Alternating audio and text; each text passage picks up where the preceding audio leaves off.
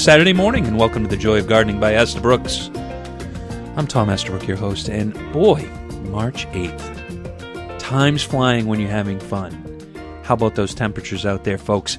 45 degrees today, flower shows going on. We are open in Yarmouth. We opened last Saturday, and last week I did not mention it on the show because we were kind of up in the air. We weren't quite sure if we were going to open on March 1st, so I left it out of the show last week. Basically, the snowbanks were really big, and we were kind of deciding whether we were going to open the second weekend or the first weekend. We couldn't really pull the trigger when we taped the show. So we are open in Yarmouth every day, 9 to 5. The greenhouses are exploding. Plants are growing very quickly. I know temperatures have been really cold out there, but it's March. The snowbanks are melting regardless of the temperature out there. Last week, it was 23 degrees outside, and there was water coming out of the snowbanks at the garden center. The sides of the greenhouses, the snow is melting down. The nursery is starting to clear up. Things are starting to happen. We're venting houses to keep perennials cool that we overwintered. We're venting shrubs that are piled up from last year. So we're close, folks. We're close to opening up the nursery, receiving shipments. Things are starting to happen out there. You know, we've got a whole bunch of primrose that look wonderful, orchids, houseplants, begonias, African violets, all kinds of things in the store, all kinds of new products continuing to be unpacked. And but let's kind of change gears. We're talking flower show. It's Saturday of Flower Show. The place is going to be mobbed today. 45 degrees. The show is going wonderful. You know, I've really enjoyed the show so far, and it's really nice to see the product mix. And today we have Jim Massey, nursery manager for Yarmouth. And Jim, how are you today? I'm great, Tom. Yeah. It's amazing. The flower show year in and year out can be so different, but the theme this year is Storybook Gardens, and it's kind of interesting to see kind of all the different displays and what they kind of took on for themes. Absolutely. I think they did a really great job this year interpreting all that. Mm-hmm. There's a great, exciting mix of plants, lots of highlights and lowlights and bright colors. And we're ready to see that now. You know? Yeah, it's really, we've had such cabin fever. It's been kind of a really long winter, to say the least. Cold. We're sick and tired of the oil and gas bills. Your wood pile's probably dwindled down, if not had to buy more wood this year. It's right. Just been a long winter. Let's talk about a few of the plants in the show, because, I thought there was some really cool different plants that, if you're going to the show, folks, look for some of these plants that we're going to talk about today. We're going to spend the show this week, talking a little bit about some of the highlights that we saw for specific plants, not really individual, displays per se, right? Right. And there's so much to see too. So we're just going to hit the tip of the iceberg. Absolutely. I think today. Yeah. So for all of you folks out there, the one thing we want to stress is the show did a really good job of bringing in plants out of Florida and Georgia this year. Now, you can understand the challenges that they had due to the fact that it's so cold all the way down into Florida, that their plan was executed quite well, but it could have been better if we had a normal spring. Yeah, and that's always the challenge, and trying to get those plants, these plants that are really mostly tropicals, our annuals here, mm-hmm. Pumped up enough in our low light conditions in, January and February to get them to look like something. I think the show has really accomplished that this year. Absolutely. So let's talk about a few things that I saw. We'll kind of start. Let's start first with the structures and stuff. So, one thing I saw was beautiful granite arch. Oh, I know. That was amazing. Yeah. Yep. Beautiful granite arch, something you could see kind of like Stonehenge, almost like kind of cool, old fashioned looking, but, just something that I could see someone putting that in their yard someplace and really being a huge focal point. Right, and it has a rustic feel to it, so I think it would really lend itself to a lot of different kind of landscapes too. So yeah, beautiful. A lot of different types of stone, a lot of block walls and stuff like that. I'm kind of I'm coming around. I've always been a traditionalist, and really, like the natural old New England looking stone. But I'll tell you, some of this new manufactured, wall type materials, they've really come a long way, and I saw that kind of throughout the show. I was pretty impressed. Yeah, I noticed that as well, and it's nice to see a mix of, even the mix of the, synthetic or man-made materials with the natural stone. That product has come such a long, long way, and we've been looking at it for a little while, but it's really coming into its own now, I think. Mm-hmm. And, the annuals, I think, are one thing that really kind of spread out, in depth due to the fact that they brought things in, multiple colors of geraniums, marigolds, a lot of veggies and herbs, which I thought was really, really nice. Yeah. But begonias, I thought the begonias were really nice. The angel wing begonias. Tell us a little bit about angel wing begonias. I mean, because I think a lot of customers don't use them because they don't know about them. Well, angel wing begonias, they come in, a nice color range, the oranges and reds. There's some other lighter colors in those. Angel wings are very easy to grow. A lot of people think begonias more for shaded environments, but the angel wings can take quite a bit of sun. They can also take a little bit on drier soils. So if you use them in a container, that you're not always, let's face it, we're not always perfect on our watering. Right. So I think that they're incredibly useful for shaded situations as well as, a little bit more sun, some of the varieties. Real versatile plant, holds up well in the hot summer. And the one thing, there's not a ton of deadheading. The flowers kind of just fall off. You need to pinch them back maybe a little bit here or there when they get leggy. But for the most part, long blooming, low care, easy plant. Yeah. Needs some good fertilizer just to keep them nice and dark, but, not overly fertilization heavy. Right. Yeah, I think it's like you said with the cleanup, a good stiff breeze and they're deadheaded for the day pretty much. So excellent plant.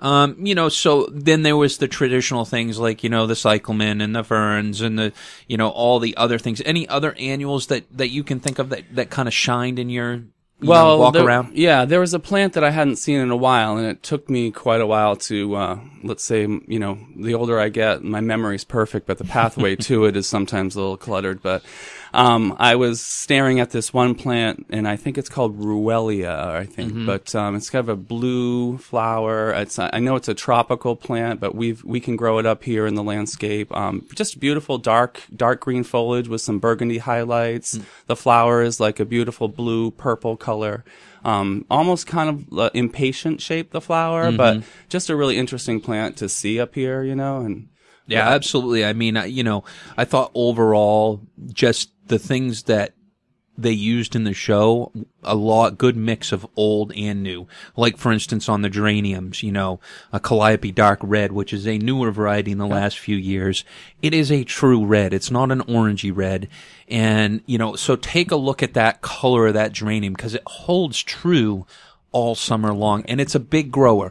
Many people have gone away from using geraniums in the landscape. Number one, because you do have to deadhead them. But number two, because for about a 10 or 15 year period, the geranium breeders took the vigor out of geraniums, and I remember geraniums as a kid. They got nice and big. They had big flowers. They grew well. You didn't have to put that many plants in.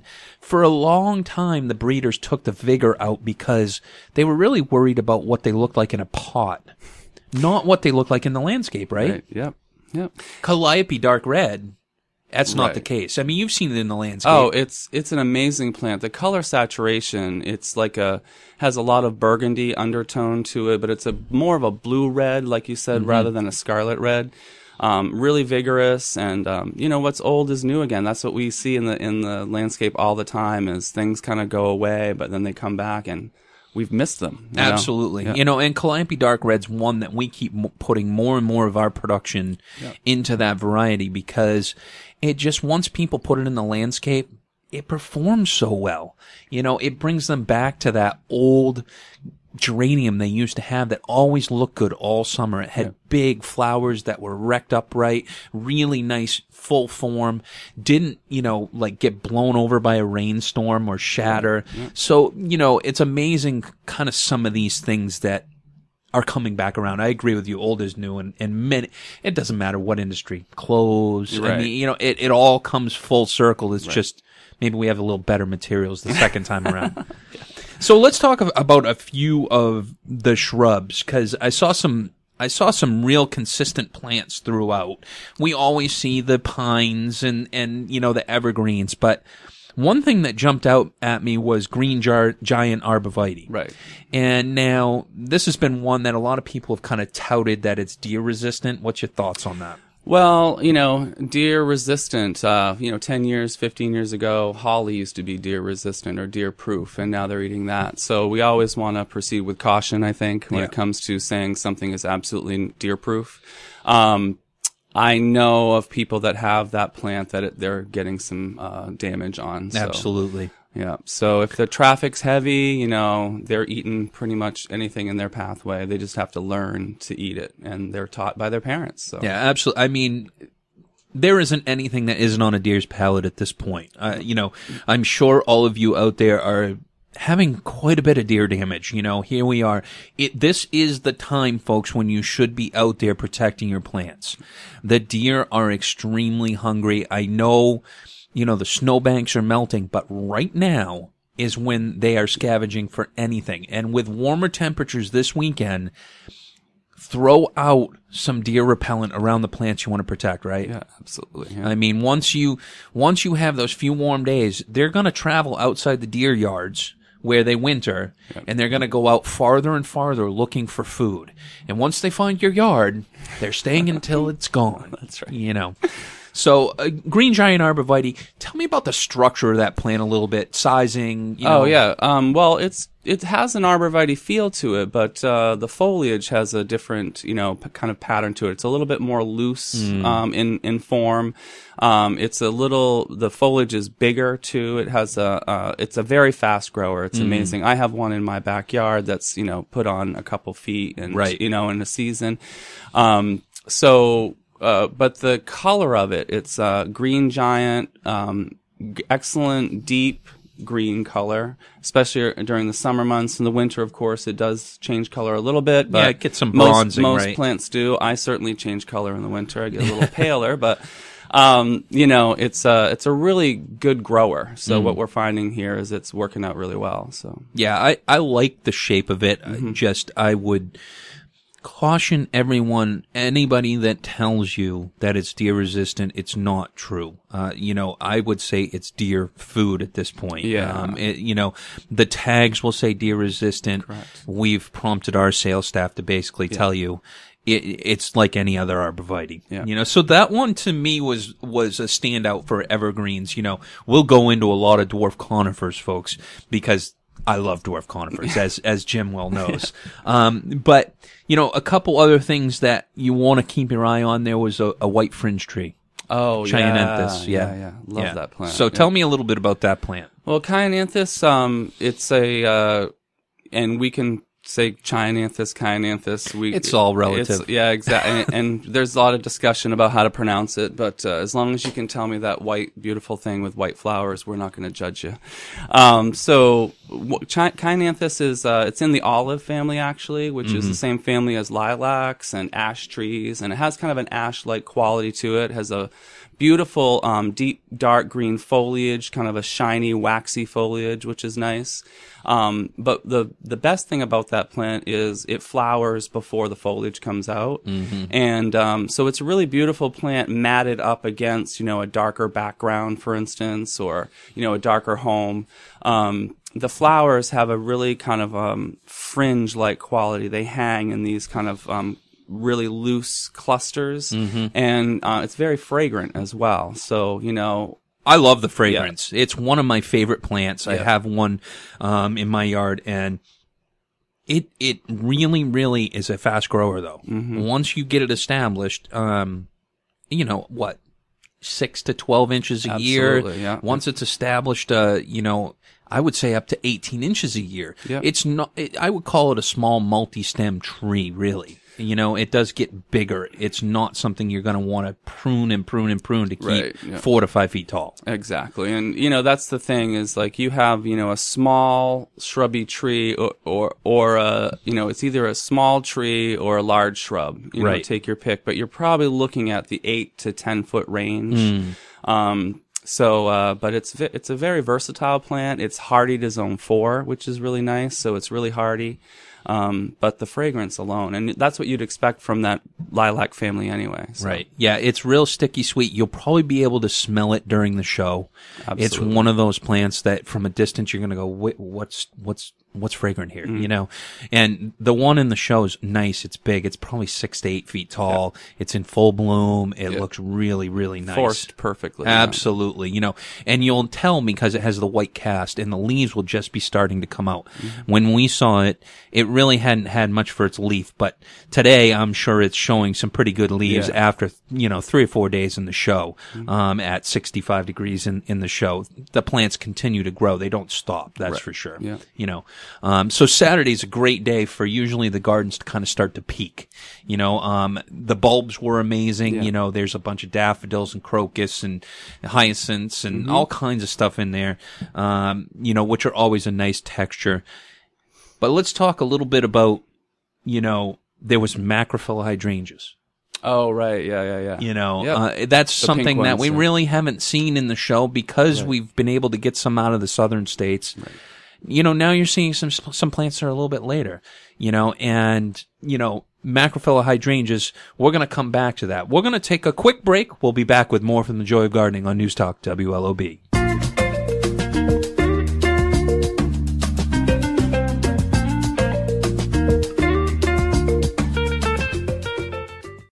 Do you want the best looking lawn in your neighborhood? Let Bonide help with their easy-to-use DuraTurf 4-phase lawn program. Just use all 4 phases of this program throughout the year as directed, and you'll have a healthy weed and insect-free lawn. The 4-phase program rids your lawn of over 200 broadleaf and grassy weeds, including crabgrass, nutsedge, and dandelions. And say goodbye to surface insects like fleas and ticks while it slowly feeds your lawn all year long. Bonide offers up to a $35 gift certificate to the store where the Bonide 4-phase lawn program is purchased. But you can also buy the 4 phases individually as you need them. Don't let weeds and insects take over your lawn. Get Bonide DuraTurf 4-phase lawn program for a picture-perfect lawn. Bonide is found at your local independent garden centers of Maine. Visit mainigc.com or visit bonide.com.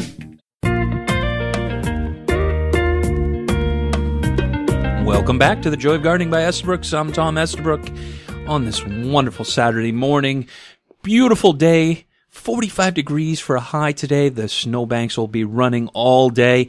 And it is flower show time. Portland Flower Show is going on, and today is Saturday, March 8th.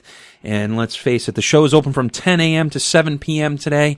Great day to see the show. I'm sure there'll be a big crowd, so, hit that earlier or later time frame would be my recommendation. They're also open tomorrow, Sunday, March 9th from 10 to 5 also. We've been talking with Jim Massey, nursery manager in Yarmouth, and Jim, we kind of left off with macrophylla hydrangeas, and, we're going to kind of talk more next week. You'll be in next week also about some new plants, and one of them, is a new macrophylla hydrangea, correct? Yes. Yeah. It's called Bloomstruck. So it's in the same family as the endless summer hydrangeas. And we're really excited about this plant. The look of the plant is a lot different than the old as well, and the shape of the plant as well. The stems have a really beautiful, deep kind of reddish burgundy color to them. The flowers can be either blue or pink, usually in our climate, as you probably know, with all the mophead types or the macrophylla hydrangeas. The soil acidity or alkalinity changes the color of the flower. So if you wanted it to be pink, you could put lime on it. Well, that's a perfect segue, because I got a question here. I got a question from Norm in Springvale, and his question is hydrangea. Tell me your take on the use of dry granular or mixed with water soil acidifiers for macrophylla hydrangeas. So, you can go either way, that's for sure. I personally like Garden Sulfur. Yes. Yep. Yep. What's your take on it? Well, I like the Garden Sulfur as well. I think it's a lot safer to use. You can have some trouble burning if you don't apply, other products. Yeah, aluminum sulfate. Yeah, aluminum sulfate. Thank you. Garden Sulfur is what, a natural product too? It's a natural product, absolutely. Yeah. So I just think that go slow before you go fast is usually how I like to go with that. Yeah, So. I mean, our soils, Norm, are typically acidic anyways, so I like the slow go, The other thing is using a product like Hollytone from Espoma. Right. You're acidifying at the same time, and they're using Garden Sulfur in that. So a combination of the Garden Sulfur, in the spring and fall, and fertilizing with the Hollytone really kind of sets you up appropriate, don't you think? Yep. And I have a lot of customers that are coming in, they're buying a blue hydrangea that season. They're using a lot of compost, something might have seashells or other, things that are more alkaline based. So what I'm finding is people are saying, well, I've used the Hollytone, I put the compost in, and my hydrangea is kind of like this purpley color. And I think that patience, being a virtue and all, once you put that plant in with the amendment, what can happen is it can take a little while for that flower color to change. Mm-hmm. And so I like to put Hollytone in, right away to make sure that we're getting it acidic as quickly as we can. But in first season, sometimes the plants will be a little on that purpley pink side because of the compost that you use. So keep using, and my preference is either you can use the sulfur for a little bit quicker effect, because it is a little bit quicker than, say, just straight Hollytone. Right. But I like the Hollytone because it's feeding the plant as well. And as we know with these blue hydrangeas in our climate, the more you feed them, the more flowers you get, the more they produce blooms on the new wood as well. And that's one of the benefits of the Endless Summer series, is that they produce flowers on old wood or last year's wood. And so even if you have damage to the plant or winter damage, if you feed that plant well, and that's April, May, and June, with Hollytone, you can really encourage that plant to perform for you no matter what the winter brought to it. Yeah, and next week we'll talk a little bit more about, what the likelihood is that those stems actually live this year, and all of the kind of conditions we've had with some of these plants, and how they might be affected and how we should approach that a little bit. So, we'll get back to the hydrangeas next week also. But, at the show, they have some really nice macrophylla hydrangeas that are pink. Right. And, I'm not sure what the variety is. They're probably not varieties we can use up here in Maine because they're from Florida or Georgia. But, it gives a different look to the show, I guess, is what I would say. I think no matter where it came from, I mean, it really inspires, great things, and we can have that plant, just not that particular plant, but we can have something very similar in our landscape. So I think it's great inspiration. Absolutely. I also saw some roses. And roses, they're a topic that we've kind of brought up from time to time on the show.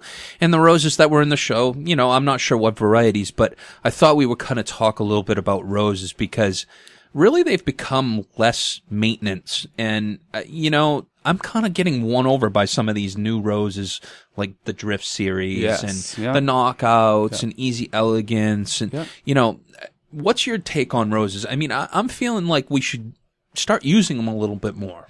Well, I think that, a lot of the landscape roses too, there's not a lot of fragrance involved. So, fragrance tends to bring, who more readily, Japanese beetles who we love our friends.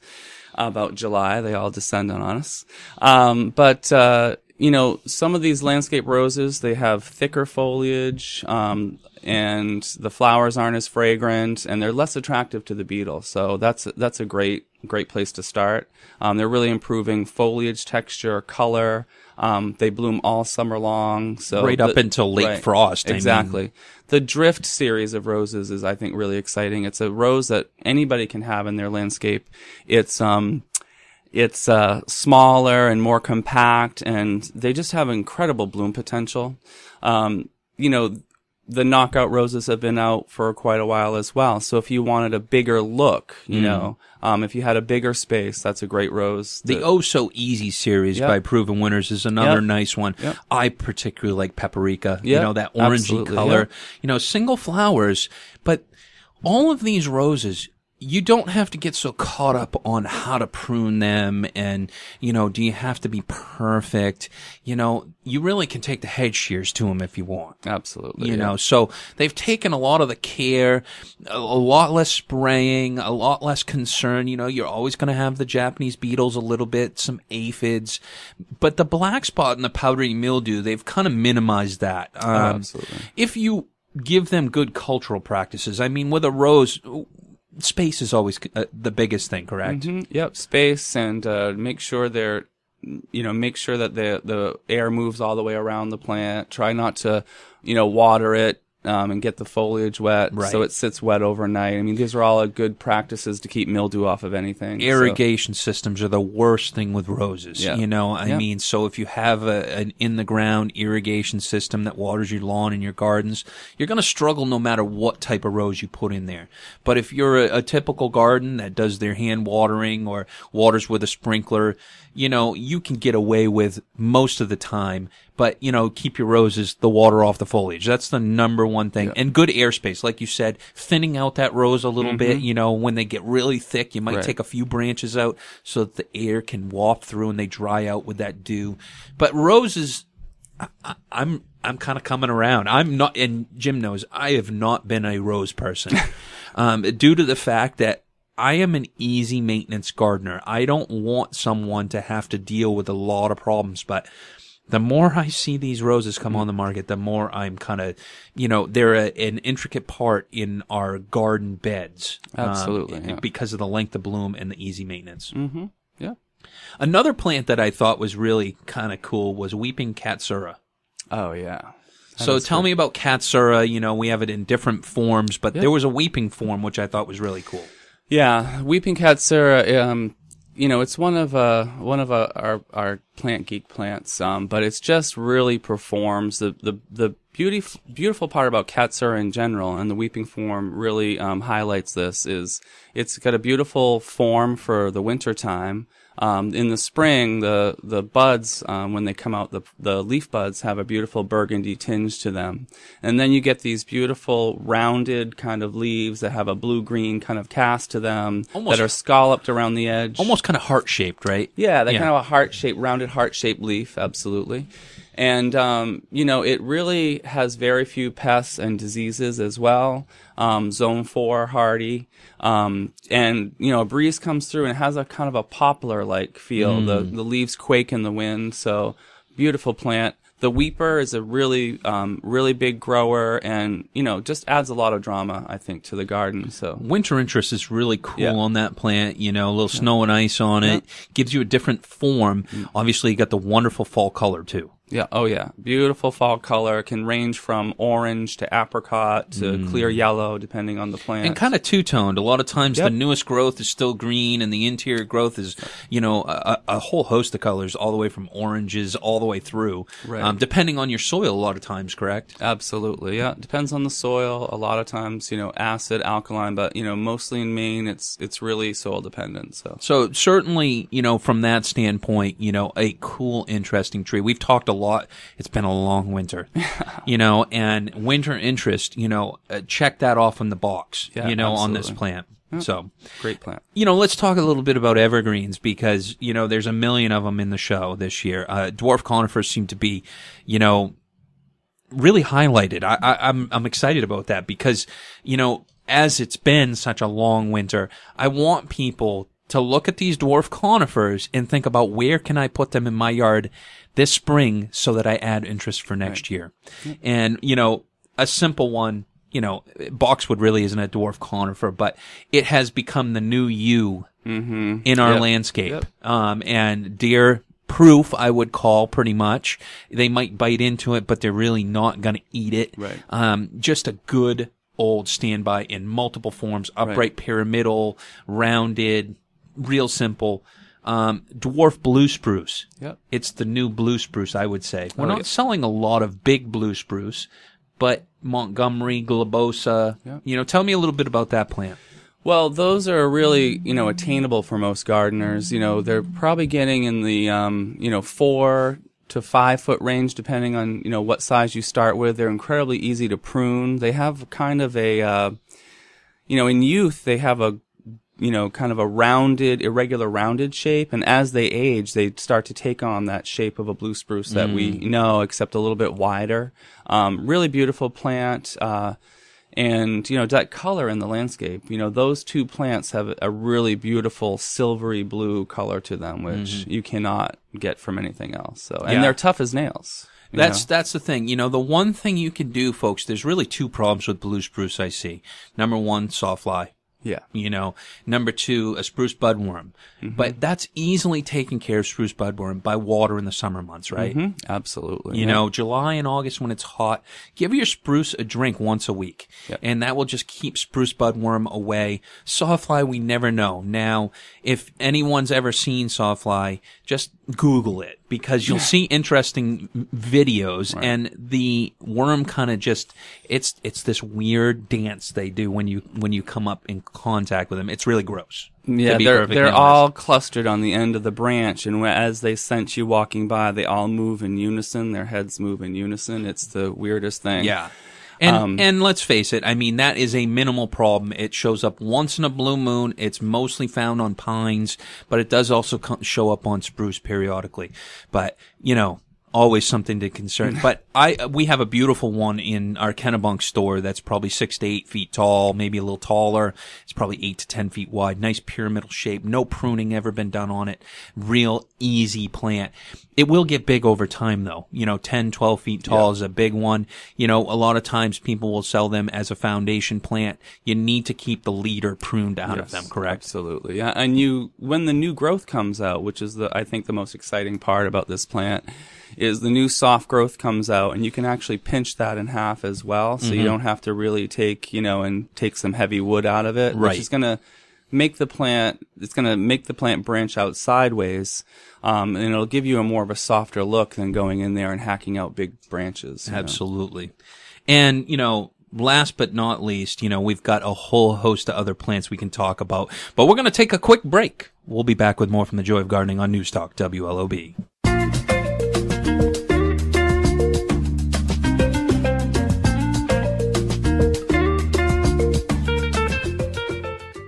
At Coast of Maine Organic Products, we've known for a long time that plants love lobster just as much as people do.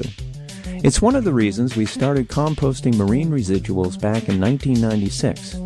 And although we've had great success in getting gardeners and their plants hooked on lobster throughout New England, the Mid-Atlantic, and Midwest, the heart and soul of what we do is here in Maine.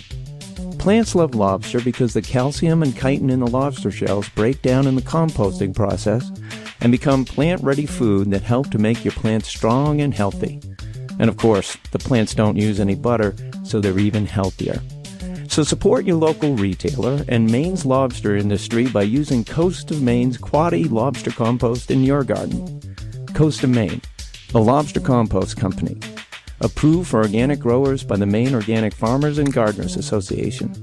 Visit us at www.coastofmaine.com.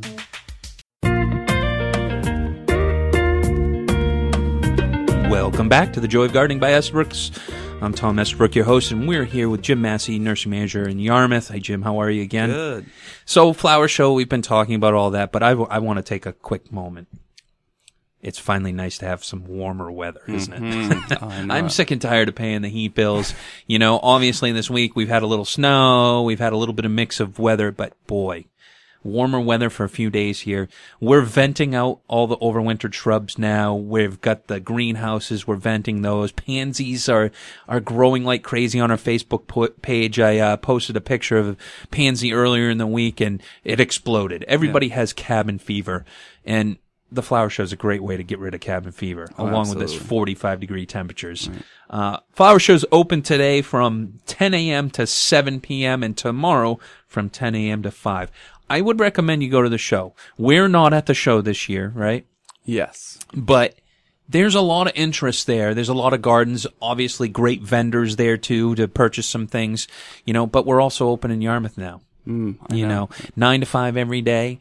And, the one thing that stands out, what we've grown so far, are primrose. They look great, don't they? Beautiful. I mean, really great colors, full flower. They look really good. I'm very happy that my brother did a great job on the crop. Yeah, and every year has its challenges with the weather and the how much sun you have. So and plants respond to that. But this year has just been beautiful for growth. I think. Next week we're going to talk a little bit about what's growing in the greenhouse for perennials. Oh, yeah. And some shrubs we've got coming in. But at the show, one plant that I think's underused and a lot of people don't really know about is a nice fir called Horseman Silberlock. Oh, yeah, that's a nice plant. Yeah. It's a Korean fir, and it doesn't get very big. My brother, who is not much of a plant person, he came a few years ago and purchased a small one and put it in front of his house, and he cannot get over it. It's about probably 8 to 10 feet tall now. And the thing about this is, it's very similar to, the balsam fir, what we use as a Christmas tree, that kind of feeling, but the needles actually curve upwards, so it shows this really beautiful silver underside to the needle. The thing about these Korean firs as well, and this variety in particular, is that the cones are held upright and they turn from this beautiful bluish green color to kind of a purple color. Yeah, it's cool. Before they dry, and they're held on the plant all season until, winter. And the thing that when winter comes, the cones disintegrate, but you're left with these kind of really cool looking spindles where the cone used to be. And so in a typical tree that's, a balsam fir, this would all be happening above your head where you wouldn't see it. But this you can look at right up close. It's incredibly ornamental.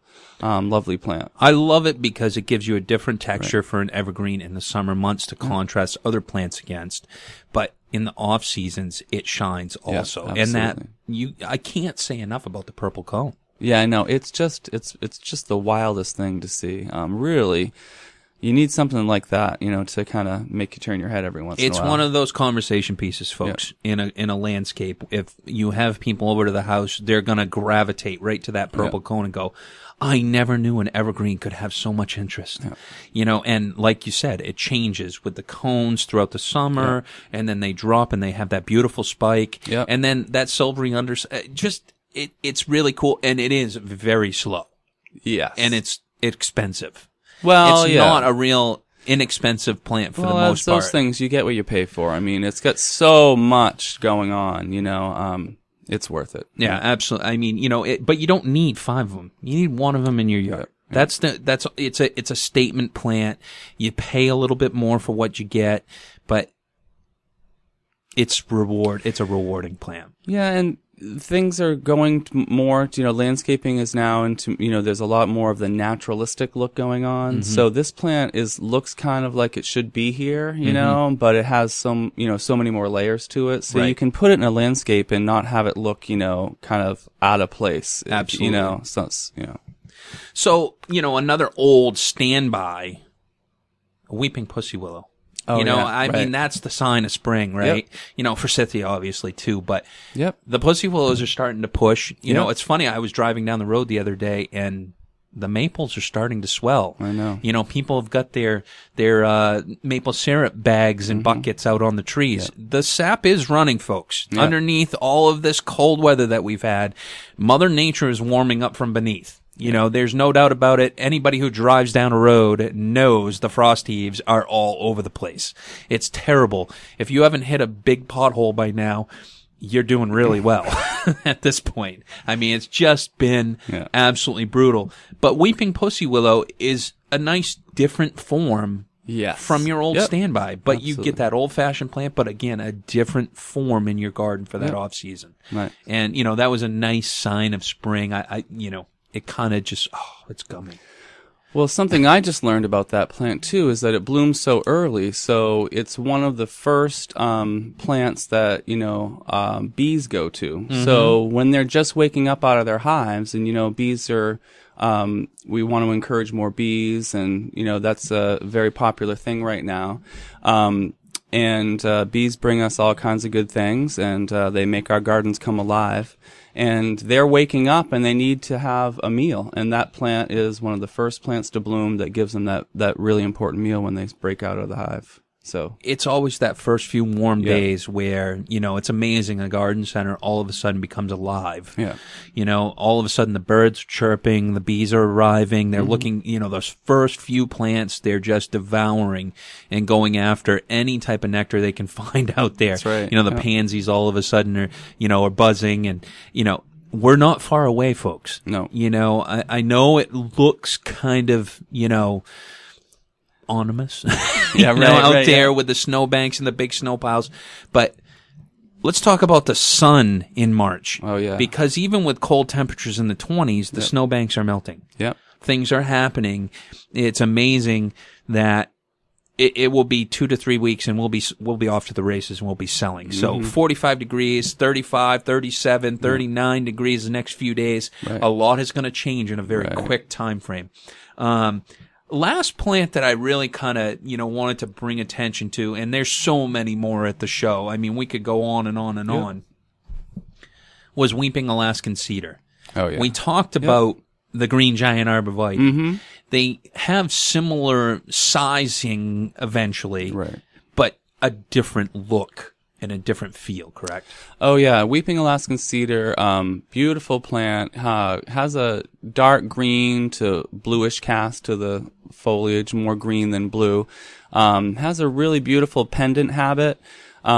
In youth, it's a little bit more pendant than it happens as it matures. It really takes on a beautiful form. We actually have in our display garden in Yarmouth a really large plant that I bring people towards, because when you look at the smaller ones, it's kind of like an adolescent. They don't always show their best shape when they're younger. You go through that gawky stage, but once you jump to larger sizes in that plant, or as it grows, it really takes on a really full, beautiful look that's totally different than what you see in the pot. Yeah, I always, tell people it looks like a coat rack in the pot, or any plant, like it's a spindly thing that doesn't really look like much, but look at this one that's been in 20 years. Right. And they're like, whoa, it's just, you can't always tell people that in a description. Right, and I think that a lot of times, and this brings up makes me think of a great point with plants and containers, we're growing these plants and smaller plants as quickly as we can. And so there's some fertilizer involved with that, and then they throw out this really kind of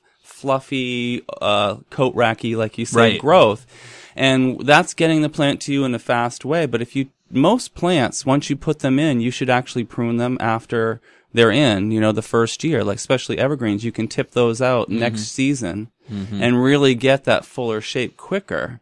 So it doesn't take, 20 years for you to get the form of it. No. And I'm experiencing this at my house. I just bought a house a little while ago, and I'm putting small plants in because there's many house projects to be done, and I'm putting small plants in, and I'm pruning them to get a more mature look out of them quicker. Yeah, I mean, the big thing is customers have got to understand, if you're buying small plants, you've got to allot the room for them. Right. Exactly. And as nursery folks, we struggle with the same thing. Right. Yeah. It's always a struggle for us. You've got this little 2-gallon plant. You know what it's going to be. Right.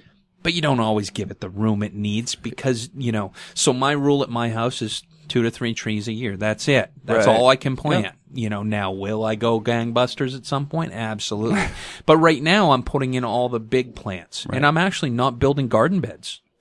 But I already have a limited foundation planting that's there. It's not great, but it'll do for now. So I've been putting in, like we've talked about in the past, Nissa wildflower. Yeah. I've put in a bunch of apple trees. I put in a beech tree. I'm putting in some of the bigger plants and letting them size up with time. Because like you said, when you have a house, there are many priorities. Right. And obviously your living environment tends to take priority over your landscape, for the first few years. Right. So don't feel like you have to do everything at once. Right. I think that's a great point, Tom. And a lot of people, they're really, patience is a virtue, and that's really hard for us to, the world's moving really quickly, but, a lot of times people are looking at smaller material and thinking it's never going to be there, but, you add a couple of kids that are going to school, and kids grow quickly, and so do plants. So if you keep waiting to get a bigger plant next year, if you had put the smaller plant in the ground, it would have already been to a certain size point. So the world moves quickly, and so the years go by quickly, and all of a sudden you're looking out the window and that plant that was 3 feet tall is now 6 feet tall 3 or 4 years later. So, and certainly some things it's better to buy bigger just because they are so Right. slow. Absolutely. But it depends on the time frame, and also having a real expectation of how long you're going to be in the home. right. If this is a home, you're 5 years and you're going to move, and that your kids are going to go to school and you want to go into a different school district, tell us those things. Yeah. Because we'll fit the landscape. So in 5 years, it looks mature. It's at the right spacing, Right. and your return on investment is Right. really good, for sale. And also keep in mind what time of year you think you might put it on the market. Is it going to be a Absolutely. spring? Is it going to be a summer? We'll fit the plants in order to bloom and make your home look the best. So, there's ways, but I always attribute small plants to it's just like the stock market. You hope it grows every single year. Right. And it's just reinvesting back into your home.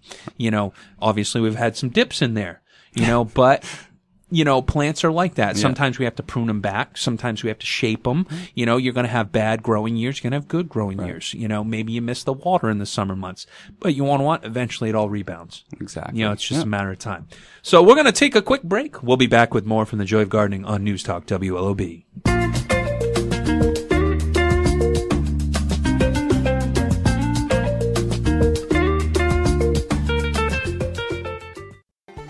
Regular old mulch leaving your plants wanting more? Casella Organics Nutrimulch is a superior mulch for improving any landscape. Made in Maine from aged native bark and Earthlife compost, its dark color and rich texture are ideal for perennials, ornamentals, trees, and shrubs. Earthlife Nutrimulch is nutrient stabilized with compost, so the bark doesn't compete with plants for nutrients. Visit CasellaOrganics.com or call 800-4-COMPOST for a source near you.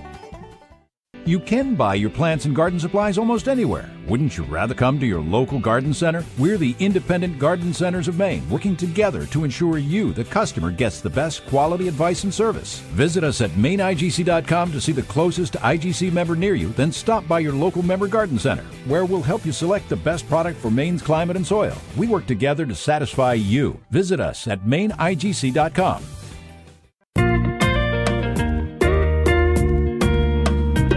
Welcome back to the Joy of Gardening by Estabrook. I'm Tom Estabrook, and it is Flower Show weekend. It is going to be open from 10 a.m. till 7 p.m. My bad. 10 a.m. till 7 p.m. today, and tomorrow 10 a.m. to 5 p.m. Flower Show's been great. We've been talking about a lot of the plants. There's many more azaleas and other plants that are in the show. We're not going to really talk anymore about it. You've got to go see it. I think it's worth it, don't you, Jim? Oh my, it's beautiful. It Yes. really, really, really is an uplift. It makes you just give you that breath of spring. Absolutely. It's going to happen. It's happening whether you think it or not. Spring is coming. Beautiful day today. But let's wrap up the show here. We just got a few more minutes in the show, and let's talk about some of the signs people should look at. We've had a lot of cold temperatures. I'm sure there's going to be some damage on some plants. Yeah. We're getting a few warm days. Let's talk a little bit about how you can protect your plants at this point, and then also what you should be looking for some damage. Well, I'm having that experience at my house. You know, I have a southern section where even though we have out all this snow, the snow melts there the first. So I keep piling snow on top of, I have a perennial called Lenten Rose or Hellebore.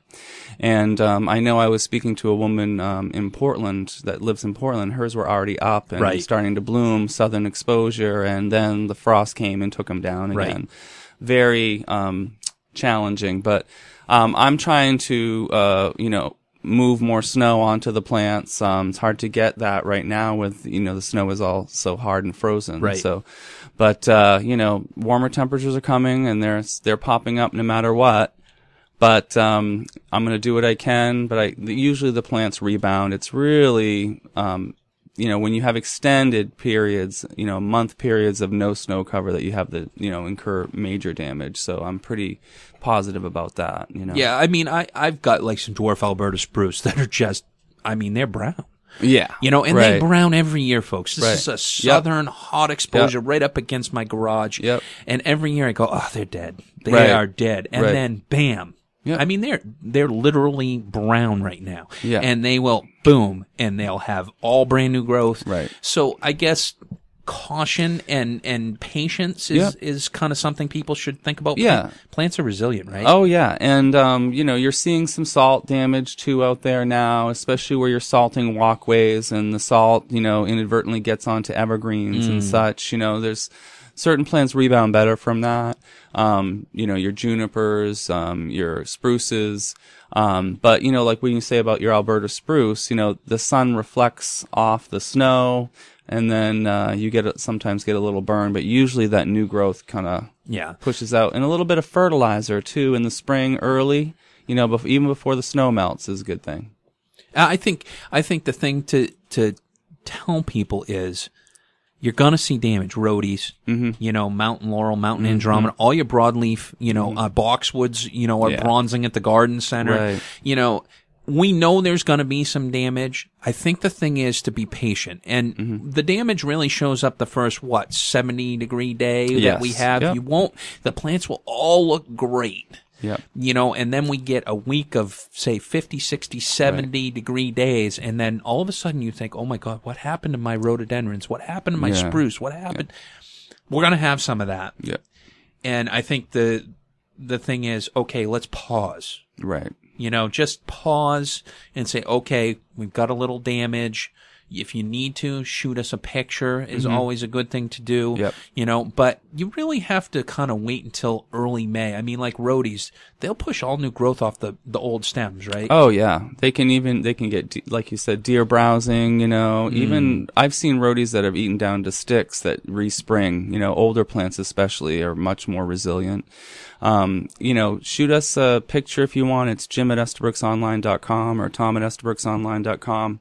I'd love to help people with all those, quandaries and expectations. Yeah, or bring them in. Bring pictures in if you're coming in to do shopping. Give me a call. It's a great way to kind of come in, kind of see some of the new stuff that's come in, but also kind of take care of some of those problems. Definitely. We've got a couple minutes, and people really should be cautious about deer right now. Correct? Right. Yeah. Absolutely. Deer are really, really hungry, and it's hard for them to get around. These warmer temperatures, they are getting out and they're moving out of their winter yards. They're moving out of their winter habitat, searching for food. They're going to come to your yard. The question is, do you use, some products at this point? We certainly have a bunch of different products, that we can put on the plants right now to help. Wilt proof, it's getting pretty late at this point. Yeah.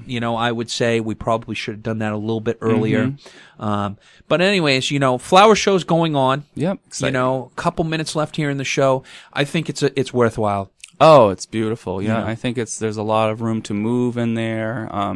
Really great textural contrast. And I think that the storybook garden theme, they really carried that off well. Still time to order your plants, folks. If you have specific things you're looking for, contact us. Come into the store. We're there basically 9 to 5 every day. If someone's not available from the nursery, just leave what you're looking for and we'll contact you back. But another beautiful Saturday. Spring is coming, folks. It's happening. Jim, I'd like to thank you for coming in. Oh, thank you. We'll be talking more next week with Jim Massey, nursery manager from from Yarmouth. Another great year at the flower show. I would recommend you get a taste of spring. Even if you just go in and smell the bark mulch and see a few plants that you might be interested in, it just gives you an uplift. And Storybook Gardens, great theme for kids. Get out there, enjoy your garden, go to the show, and come visit us at Yarmouth. We're open 9 to 5 every day. Get out there, enjoy your garden. Have a great week.